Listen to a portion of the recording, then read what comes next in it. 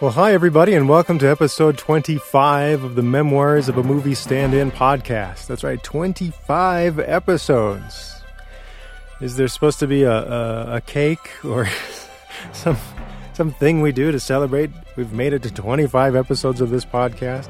Well, I don't know. I think the problem is I just have so much to say, so many memories to share, that it's just going to go on for a long, long time. So, episode 25, let's talk about how movies are made.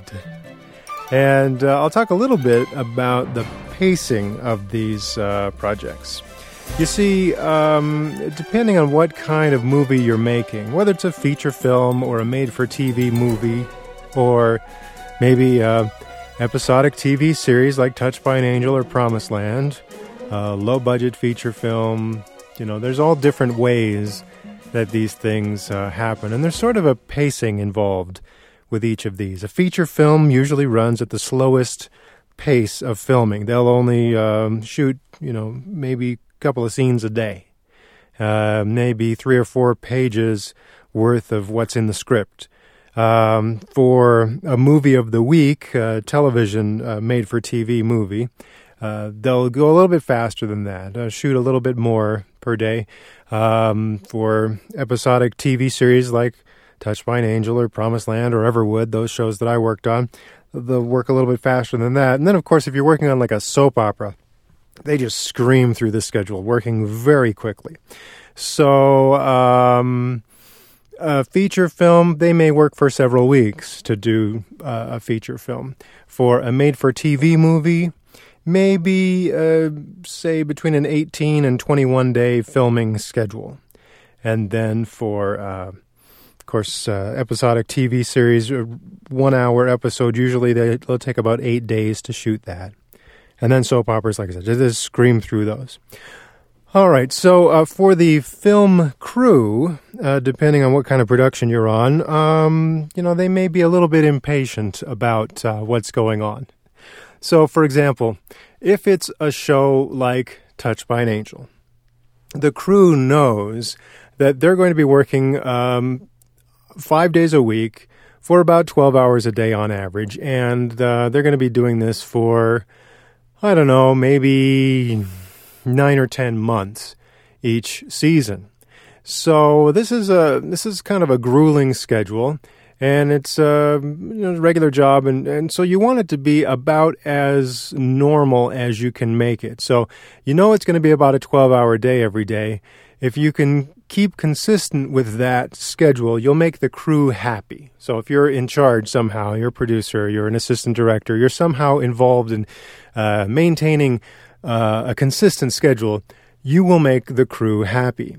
Also, if you can somehow make it so that you normally start the workday at the same time every day, that would also make the crew very happy. That's sometimes very difficult to maintain on these kind of shows, because especially if you have night exterior scenes and there's just no way to get around the fact that you have to shoot them outside at night, then that means you're going to have a few late schedules. You can't have it just be a consistent, let's all show up at the same time every morning to work.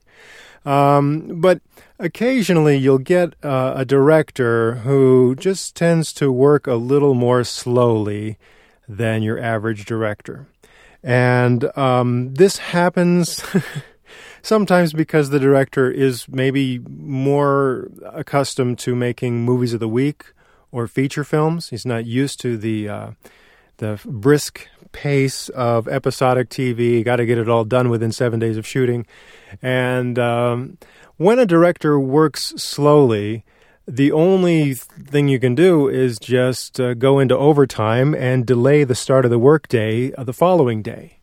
But usually there's no provision for, let's just shoot a whole extra day's worth of filming in order to complete the episode. No, they usually just push the crew a little bit harder, work extra hours every day, and maybe make it up on the weekend somehow. They'll be able to turn the schedule back around to more of a normal schedule with a couple of days off. But it is the easiest way to have the crew turn against the director is to have a director that works slowly.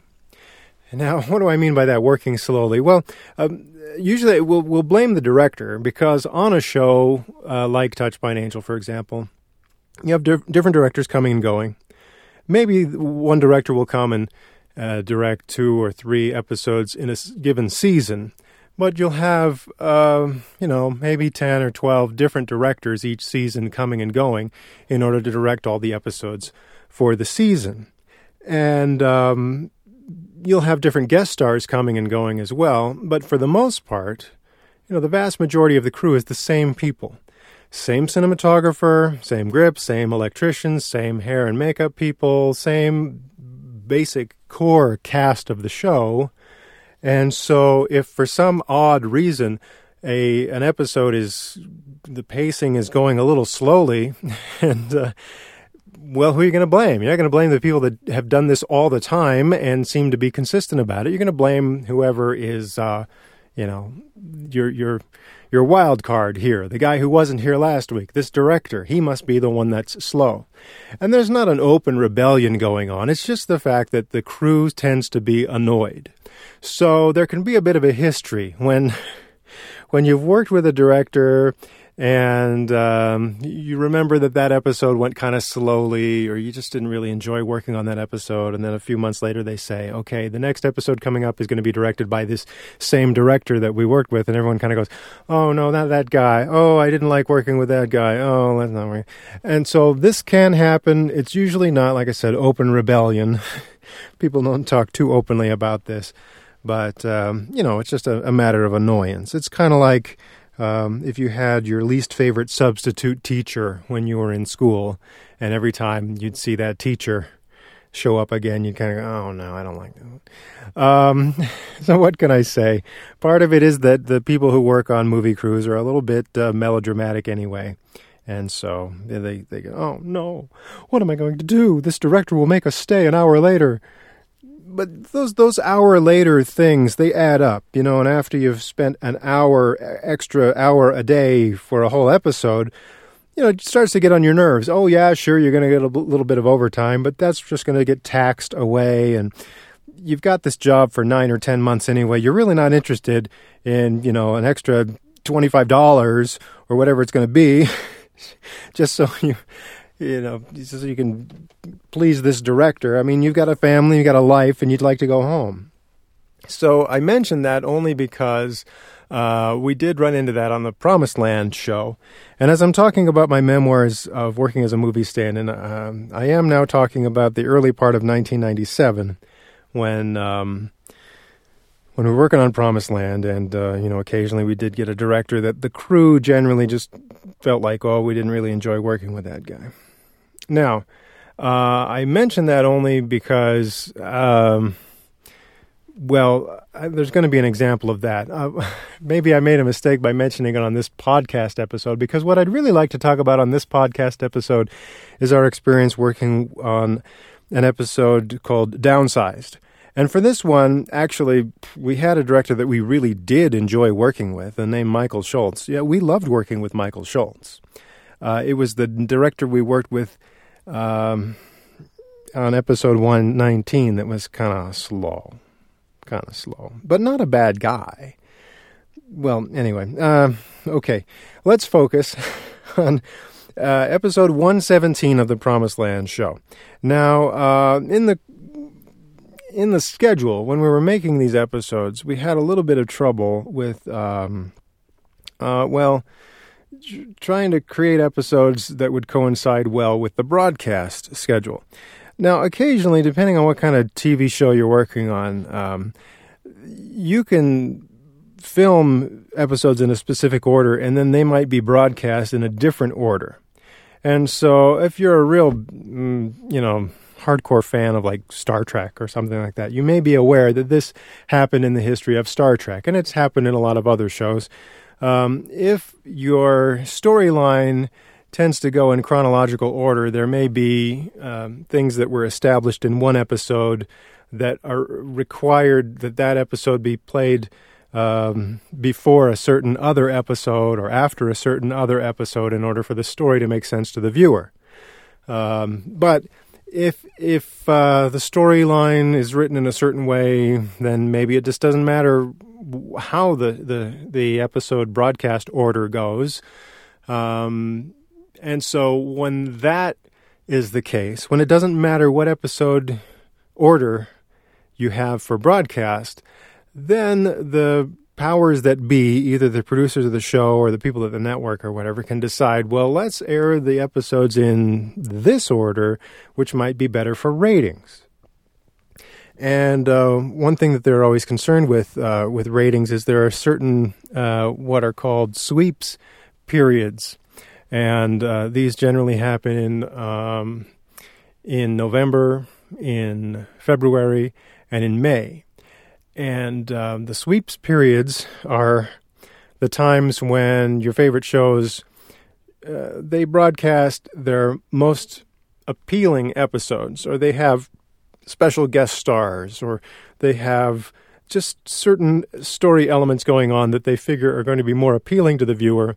They're going to get higher ratings, and the reason they're concerned with higher ratings during the sweeps period is that that's when they set their advertising rates based on the ratings that the show received during the sweeps period. So, in the beginning part of 1997, Touched by an Angel and Promised Land were gearing up for the sweeps rating period in February. And one specific week in February was going to be very important. They were building up to a 2-part crossover episode with characters from Touched by an Angel and Promised Land sharing screen time together. And so this crossover episode was set in stone. It had to be aired on these specific nights, a Sunday night for part 1, a Tuesday night for part 2, and that was it. They picked their very specific nights when this was going to happen.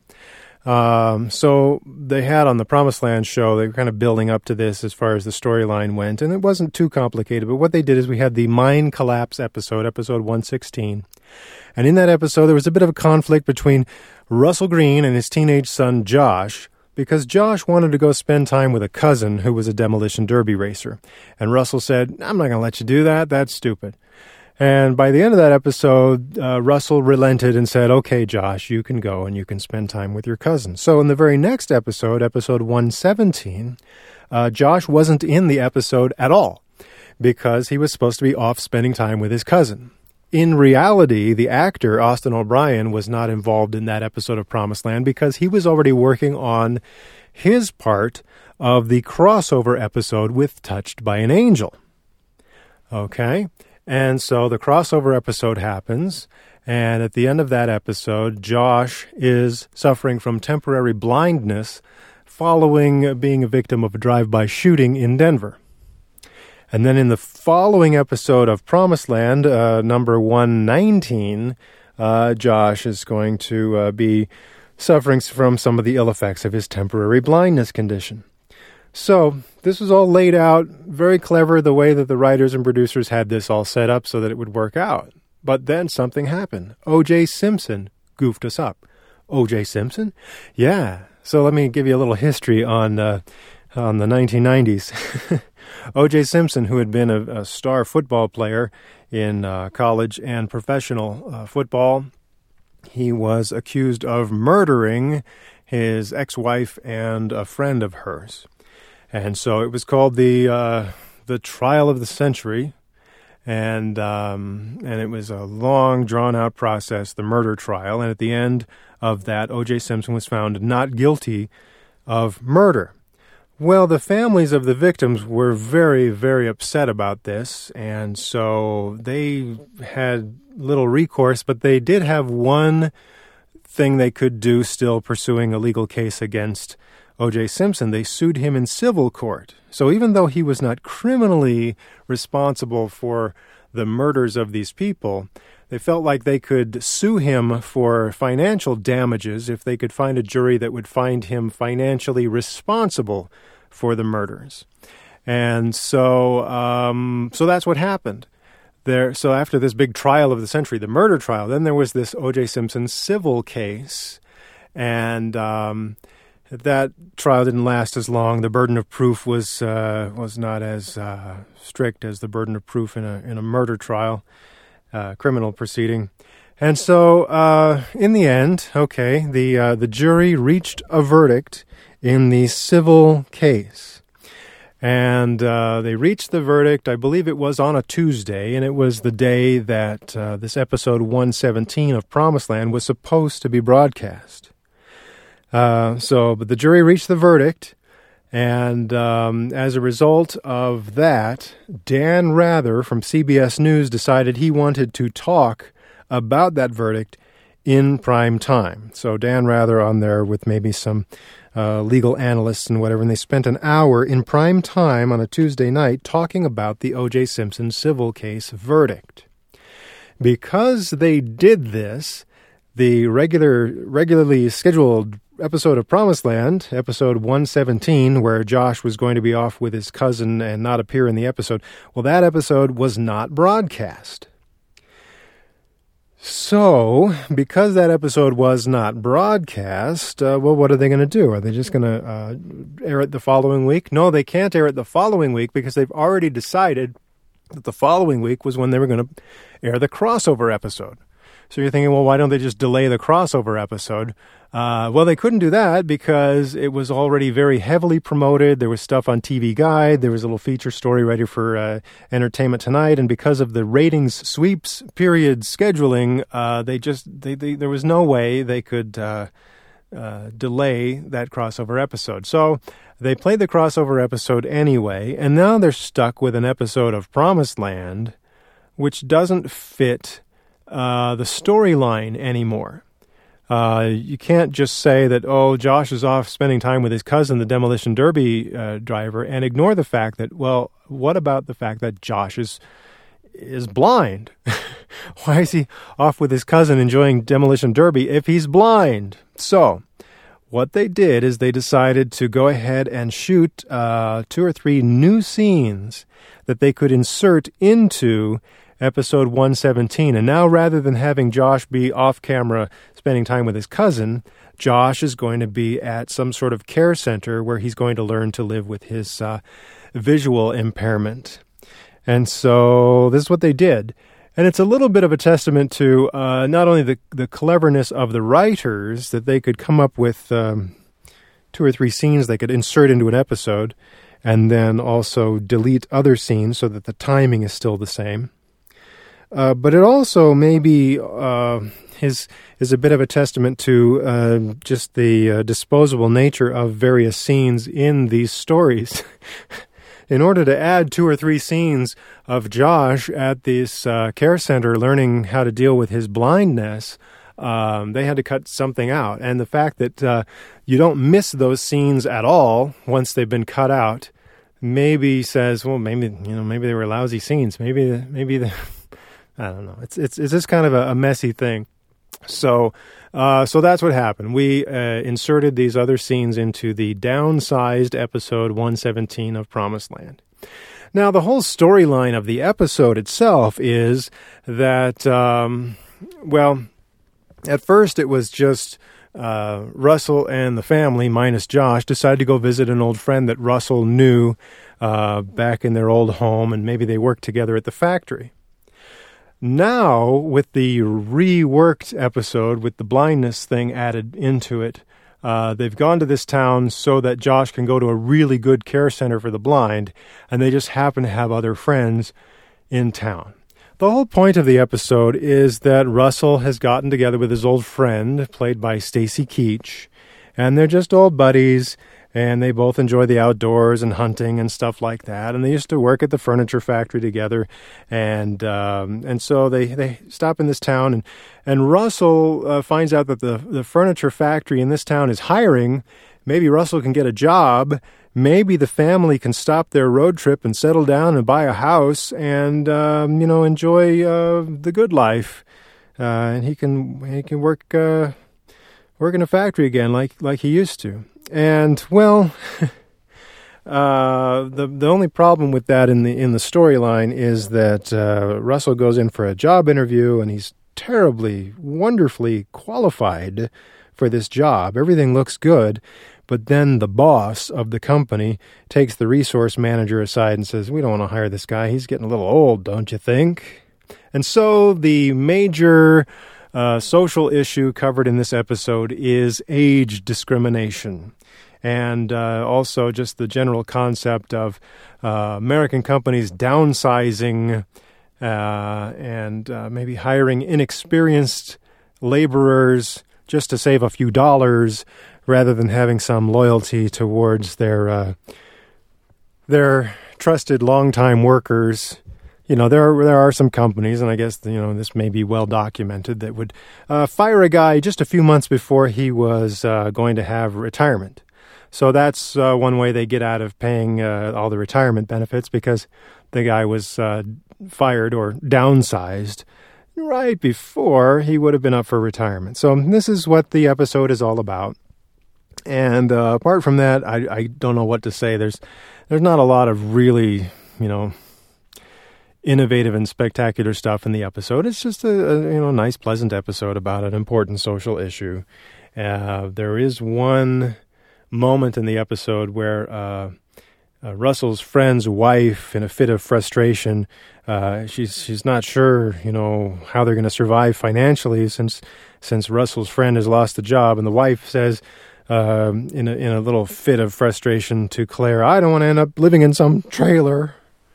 You know, which of course is, Claire could take that very personally, but of course she's a very understanding woman and realizes that came from frustration and not from any tangible idea that Russell and his family are so-called trailer trash. So, I don't know. Hey, you know, I am in this episode, by the way. There's a scene where Russell, he's having his job interview, and when he leaves, and he's all exuberant because he knows that he just did a great job with the interview, and he thinks he's a shoo-in to get this job. He walks out, and there are a couple guys sitting outside the office where he has been interviewed, and, other job applicants looking somewhat nervous. And one of them is me. You know, they just said, "Here, hold this briefcase and look nervous." And I did. I looked nervous, but I don't like the way I look in the episode. I think it's kind of overacting or whatever. What can I say? Not pleased with my own performance, but there I am, one of the job applicants just sitting out there. So I get my little cameo appearance, and I don't even think they, gave me any extra money for just being there, but it was fun to be on the show. I don't mind that. A couple other notes about this. They used a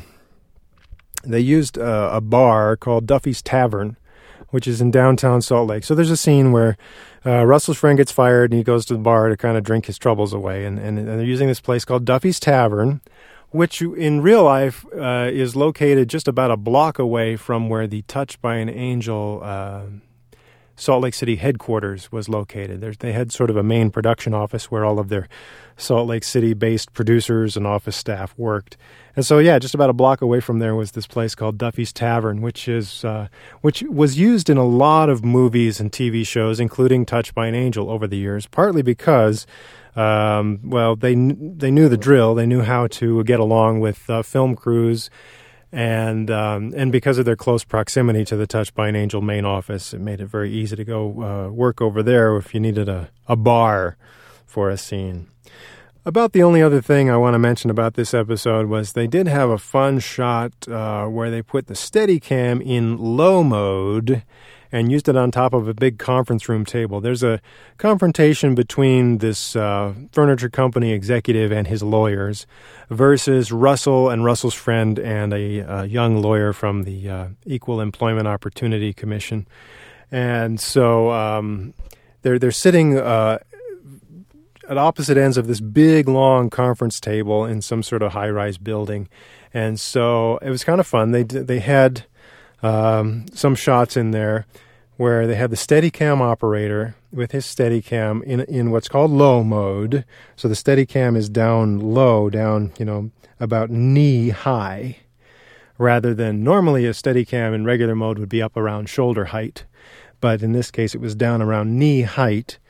And the camera operator walked back and forth across this conference room table as the camera just sort of, almost dollies inward toward a character. And so that was kind of fun to see them stage that and have the camera operator walking on a table. And it's also kind of fun the way it turns out in the final version of the show. Oh, one other thing I should mention. The episode ends with a group of senior citizens protesting against this furniture factory that's being accused of age discrimination. And so the clever part about that is that Hattie, the grandmother, has gone on the internet to help organize this protest, which surprises everyone. How did Hattie know enough about the internet? And how did any of these other senior citizens know enough about the internet to get involved in this protest? And that was, I think, one of the scenes that was cut when they had a little bit more detail about how that came together. But all right, so you got people protesting, and they've got these homemade signs, just wooden stakes with just poster board and these homemade signs, people saying, down with age discrimination or whatever it was. As they were marching around with these signs, one of the electricians went to the props truck and managed to borrow some of the same poster board and wooden stakes that had been used to create these protest signs. And the electrician made up his own sign, and the sign said, "No sixth day without real pay." So it was just kind of a fun little jab at what had happened to us on the Promised Land series just a month or two earlier, when we were working 6-day weeks in order to squeeze in a bunch of work before our Christmas break. So just as a fun little thing, one of the electricians had this sign, and I'm not sure that the sign ever appeared on camera, but it was fun for the crew to see one of the electricians having a little bit of fun with the protesting against our 6-day schedule, which we already weren't doing anymore. Okay, so that's about all I have to say about episode 117 of the Promised Land show.